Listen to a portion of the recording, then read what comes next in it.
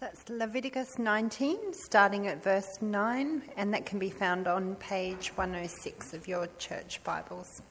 When you reap the harvest of your land, you are not to reap to the very edge of your field or gather the gleanings of your harvest.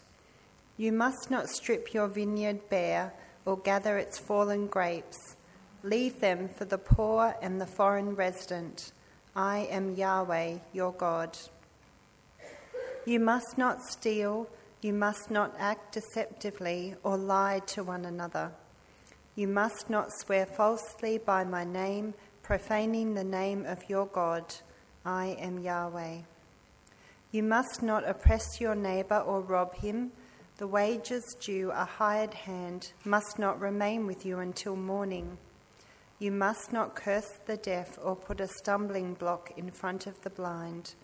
But you are to fear your God. I am Yahweh. You must not act unjustly when deciding a case. Do not be partial to the poor or give preference to the rich. Judge your neighbour fairly. You must not go about spreading slander among your people. You must not jeopardize your neighbour's life. I am Yahweh. You must not harbour hatred against your brother. Rebuke your neighbour directly, and you will not incur guilt because of him. Do not take revenge or bear a grudge against members of your community, but love your neighbour as yourself. I am Yahweh. Dear friends, let us love one another because love is from God, and everyone who loves has been born of God and knows God. The one who does not love does not know God because God is love. God's love was revealed among us in this way. God sent his one and only Son into the world so that we might live through him. Love consists in this, not that we loved God, but that he loved us and sent his Son to be a propitiation for our sins. Dear friends, if God loved us in this way, we must also love one another. No one has ever seen God. If we love one another, God remains in us, and his love is perfected in us.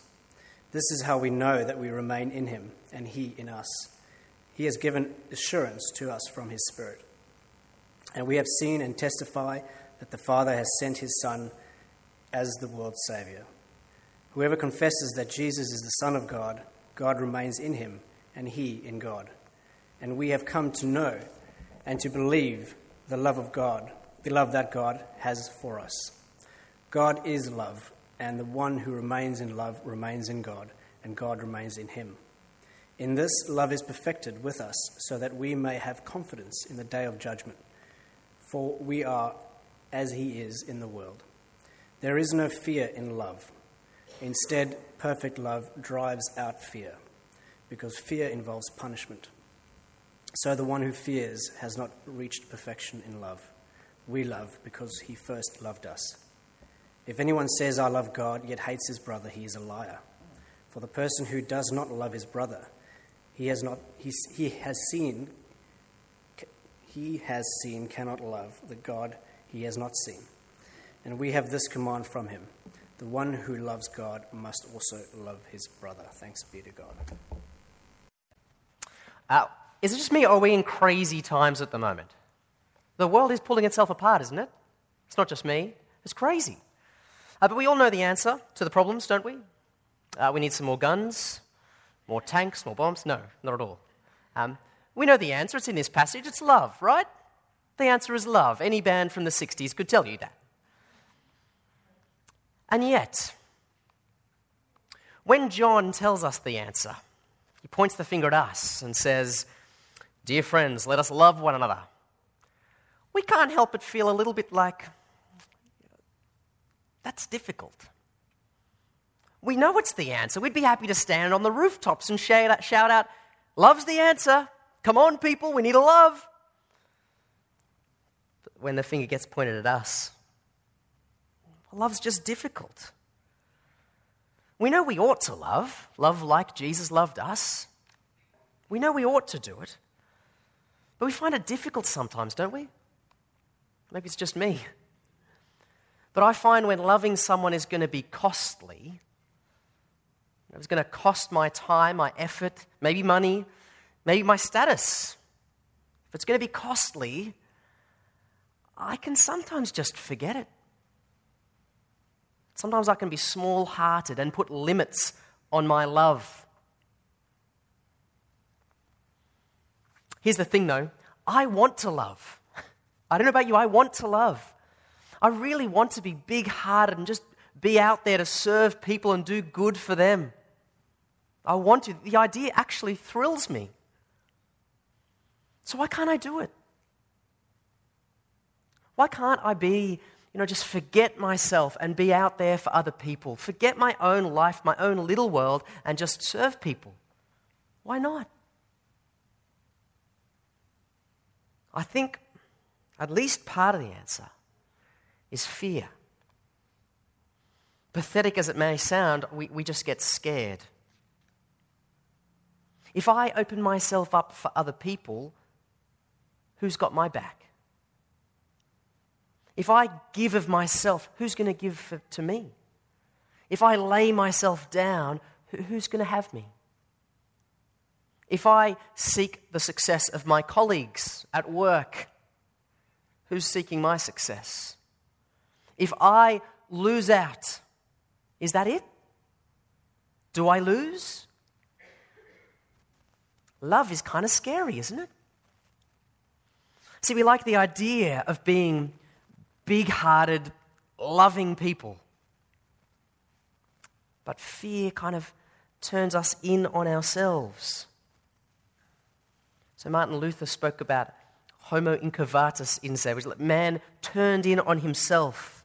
That was his definition of sin. Man curved in on himself. What I want to ask tonight is, how can the curved in man turn outwards?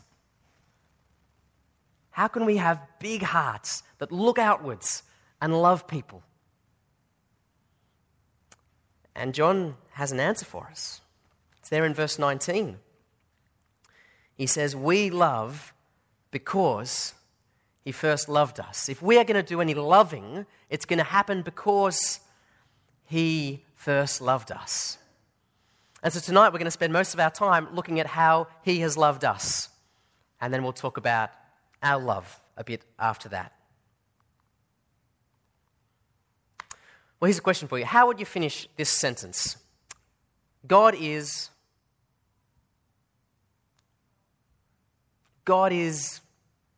what? Because whatever word you put here affects everything. It affects all of life. John gives us, of course, the most wonderful answer to the question in verse 7 and then again in verse 16. God is love. That's the gospel right there, the great news. I had a lecturer at university. I did this kind of a sort of philosophy type subject, and he hated Christians. He really had it in for Christians. And he read that verse, chapter 4, verse 16, and he came to class and said, I've just read this verse. It's ridiculous. What does it mean? It's not even proper English. And it isn't, is it? Like it was written in Greek. But anyway. But you see, John has no other way of getting at this reality than saying God is love, because he is love in his very essence. I'll try and get at this idea from a slightly different angle. Please forgive me if I've done this before, but what was there at the beginning? What was there at the very beginning? Nothing? Everything came from nothing. If that's the world, if that's reality, then how do you live in tune with that reality? Your life is kind of about bringing us something out of a nothing. It's about kind of being a self-creator, kind of imposing yourself and making something out of life, which is nothing. Or say at the beginning was chaos. All the gods jostling and battling for supremacy. How do you live in tune with that reality? Well, you try to get supremacy amidst the chaos. Life is about kind of selfishness and struggle to get on top. But be careful, because it could all turn back to chaos at any moment. Or how about this answer? In the beginning was God. And what I mean by God at this point is a single, alone God, a monad, or just a one God. That's what a lot of people think. At the beginning was this one guy. He'd been hanging out for all of eternity by himself. It's a bit lonely, perhaps. Only had his own thoughts to keep himself kind of company. Is that right? Let's think about that a little bit further. If that's God, if that's who was or what was at the beginning, he didn't have any communication or anyone to share with, any kind of fellowship, any relationship or love. Those things are not of his essence. What's of his essence is power, supremacy. Those things are essential to this version of God. Okay, if that is reality, if that's what was at the beginning, how do you live in tune with that reality? You submit to this powerful God. That's it, really. That's the big thing. He's the supreme, you're not. So the big thing is submission. Or in old Arabic terms, Islam. That's what the word is. Can you see off the back of this how good John's answer is? In the beginning was love. Right at the beginning of John's letter, he told us about who it was who was there in the beginning. It was the Son, Jesus. But he wasn't there alone. He was in fellowship with someone else who was also called God, the Father. And then he tells us about the Holy Spirit, who was also God. So what was there at the beginning? There was a Father and a Son, united in love through the Holy Spirit. Our God, in his very essence, is love. Right from the beginning. He was always kind of outward looking to others because there was community right at the beginning. So therefore, why did God make you? Why did God make the universe? Something in himself that he needed? Like he needed some more glory? No. Love. You are the overflow of his love. Okay, if that's right, how do you live in tune with this reality? Remain in his love, as John puts it. Receive God's unconditional love and show it. That's life. Yes, of course, we submit to God as slaves, but that's not fundamental. It's about receiving his love and passing it on. So friends, I want to ask, is this your God? God is what? I hope you can say God is love. This God whose love is his very essence. He's like a fountain overflowing in goodness towards us.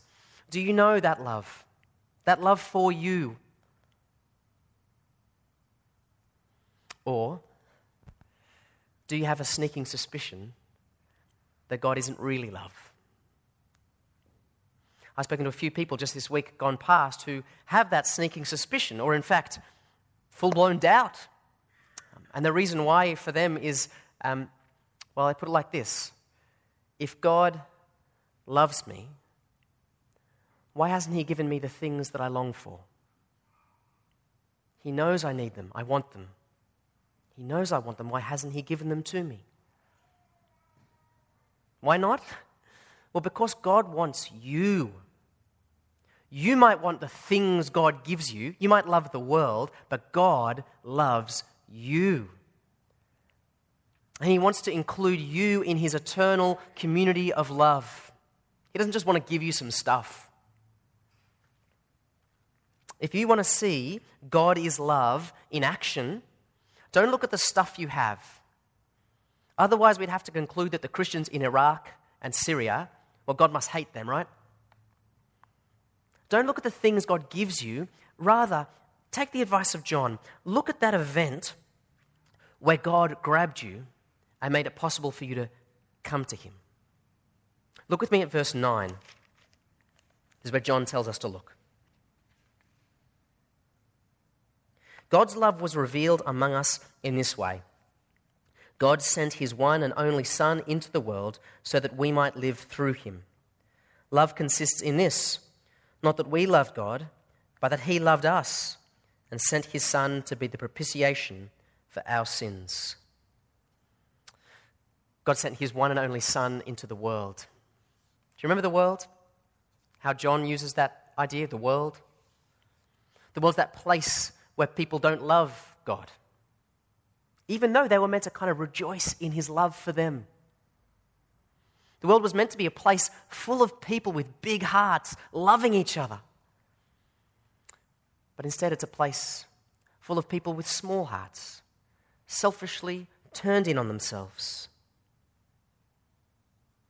What does a loving God do when he sees his world in that state?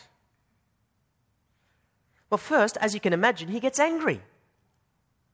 This is the world I made to revel in love, to enjoy the overflow of my love. Look at them. They're ignoring me and hating each other.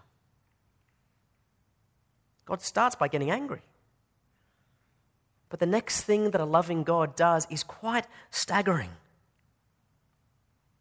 He still wanted his world. And so he sent his one and only Son into that world. His one and only Son.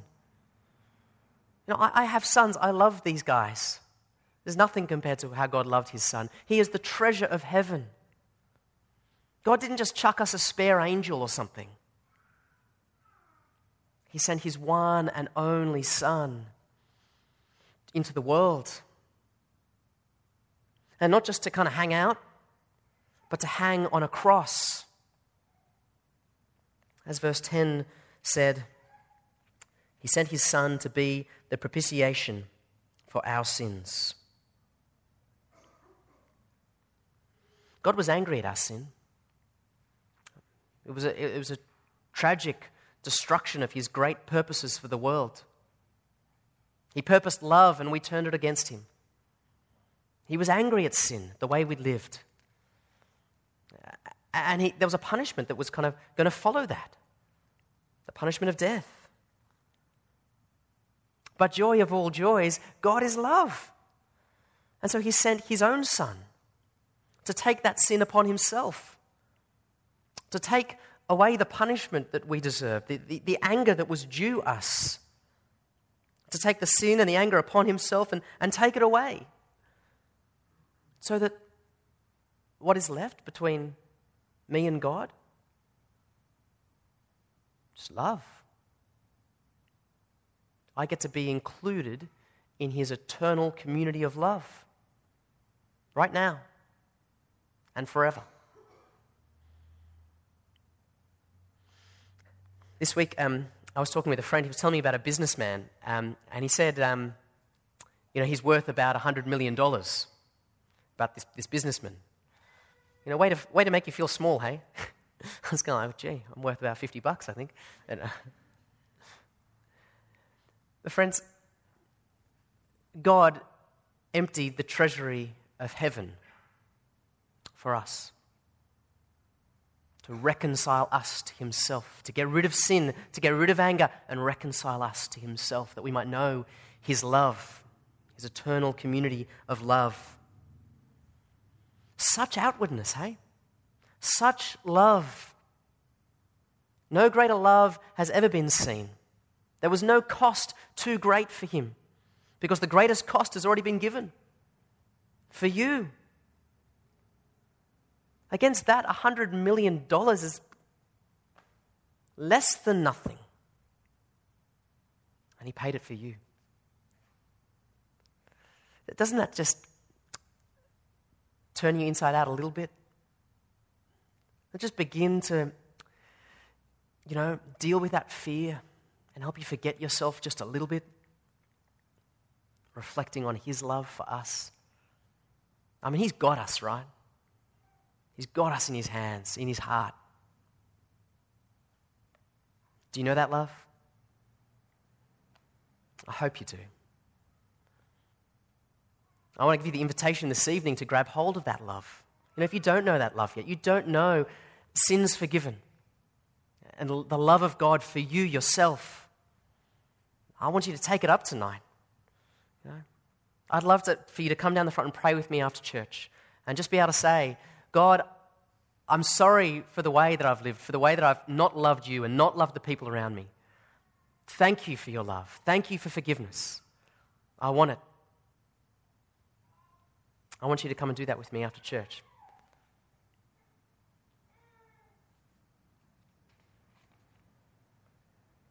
Dear friends, if God loved us in this way, we also must love one another. If God loved us in this way, has He? Yes. We must love one another. So we're going to turn to our second point now about our love. Our love for each other is a natural thing, and it's an assuring thing as well. For us, as God's children, love is natural. It's our DNA. We're chips off the old block. Our God is love, so are we. And we're to love just as He loved, which is costly love, which brings people together, brings reconciliation. So, for example, at the moment, we're just tossing around a few ideas at Saturday night church about how we can make church a little bit better, suit us a bit better, which, by the way, is not a big deal. It's a great opportunity for us just to make some good little changes. But when we do, church is not going to become some kind of breeze. There's still going to be difficult things and difficult people. But as Christians, well, that's fine. Because what we do as Christians is we pay the cost to bring people together. So we're going to kind of pay the cost of the difficulties so that we can be united in Jesus, love each other. That's natural for us. When as Christians we see a brother or sister in need, we do what we can to help them. That's natural. That's love. When we have an issue, a run-in, whatever it might be, with a brother or sister here, we don't avoid them, hold a grudge. No, we pay the cost, called an awkward conversation, a humble apology. We pay the cost so that we can be united together, don't we? That's what Jesus did. That's His kind of love. That's our kind of love. Love is natural for us. So, dear friends, let us love one another. It's natural and it's also assuring. See, how can you be sure you know God? Well, summarizing verses 13 to 18 is sort of like this. If the gospel, the good news about Jesus, prompts you to love each other, you're remaining in God and Him in you. If you're trusting in the love of God as you see it in Jesus, and that's prompting you to kind of love each other, that's God remaining in you and you in Him. So is that you? You can have great assurance. God's love is being perfected in you. His love is coming to you and then through you. There's this crazy line in verse 17. You are actually starting to become like God. Read with me verse 17. In this way that we receive His love and then show His love, in this love is perfected with us, so that we may have confidence in the day of judgment. For we are as He is in the world. There is no fear in love. Instead, perfect love drives out fear.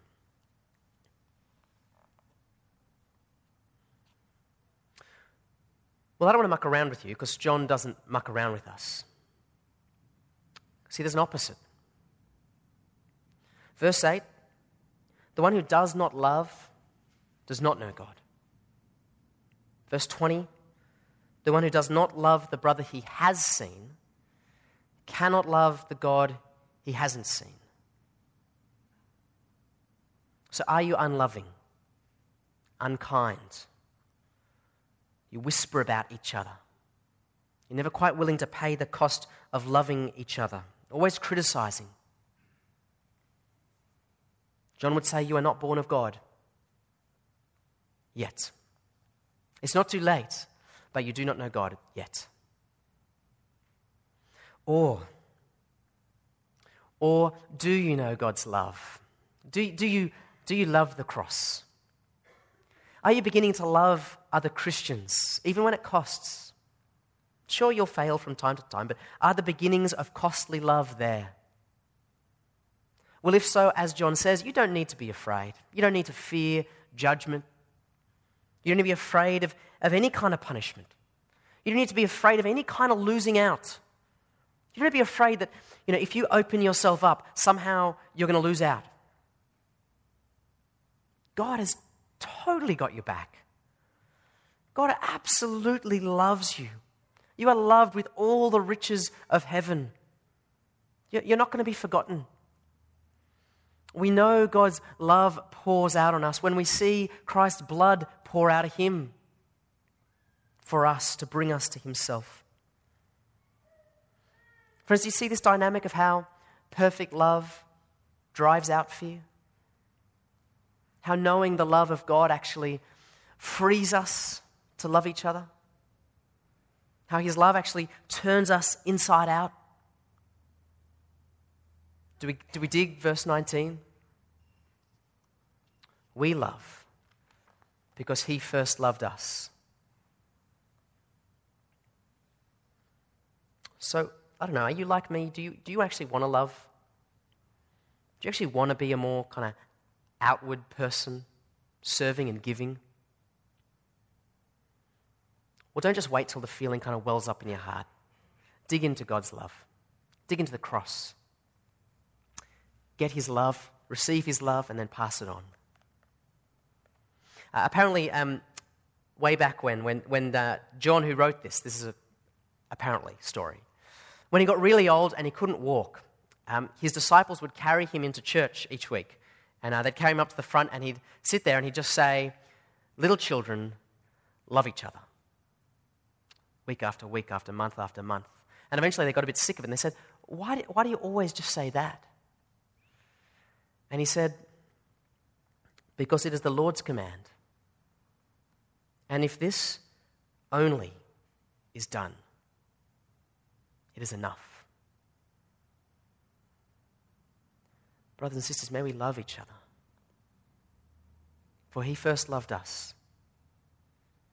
If this only is done, if we do nothing else, if this only is done, it is enough. Should I pray?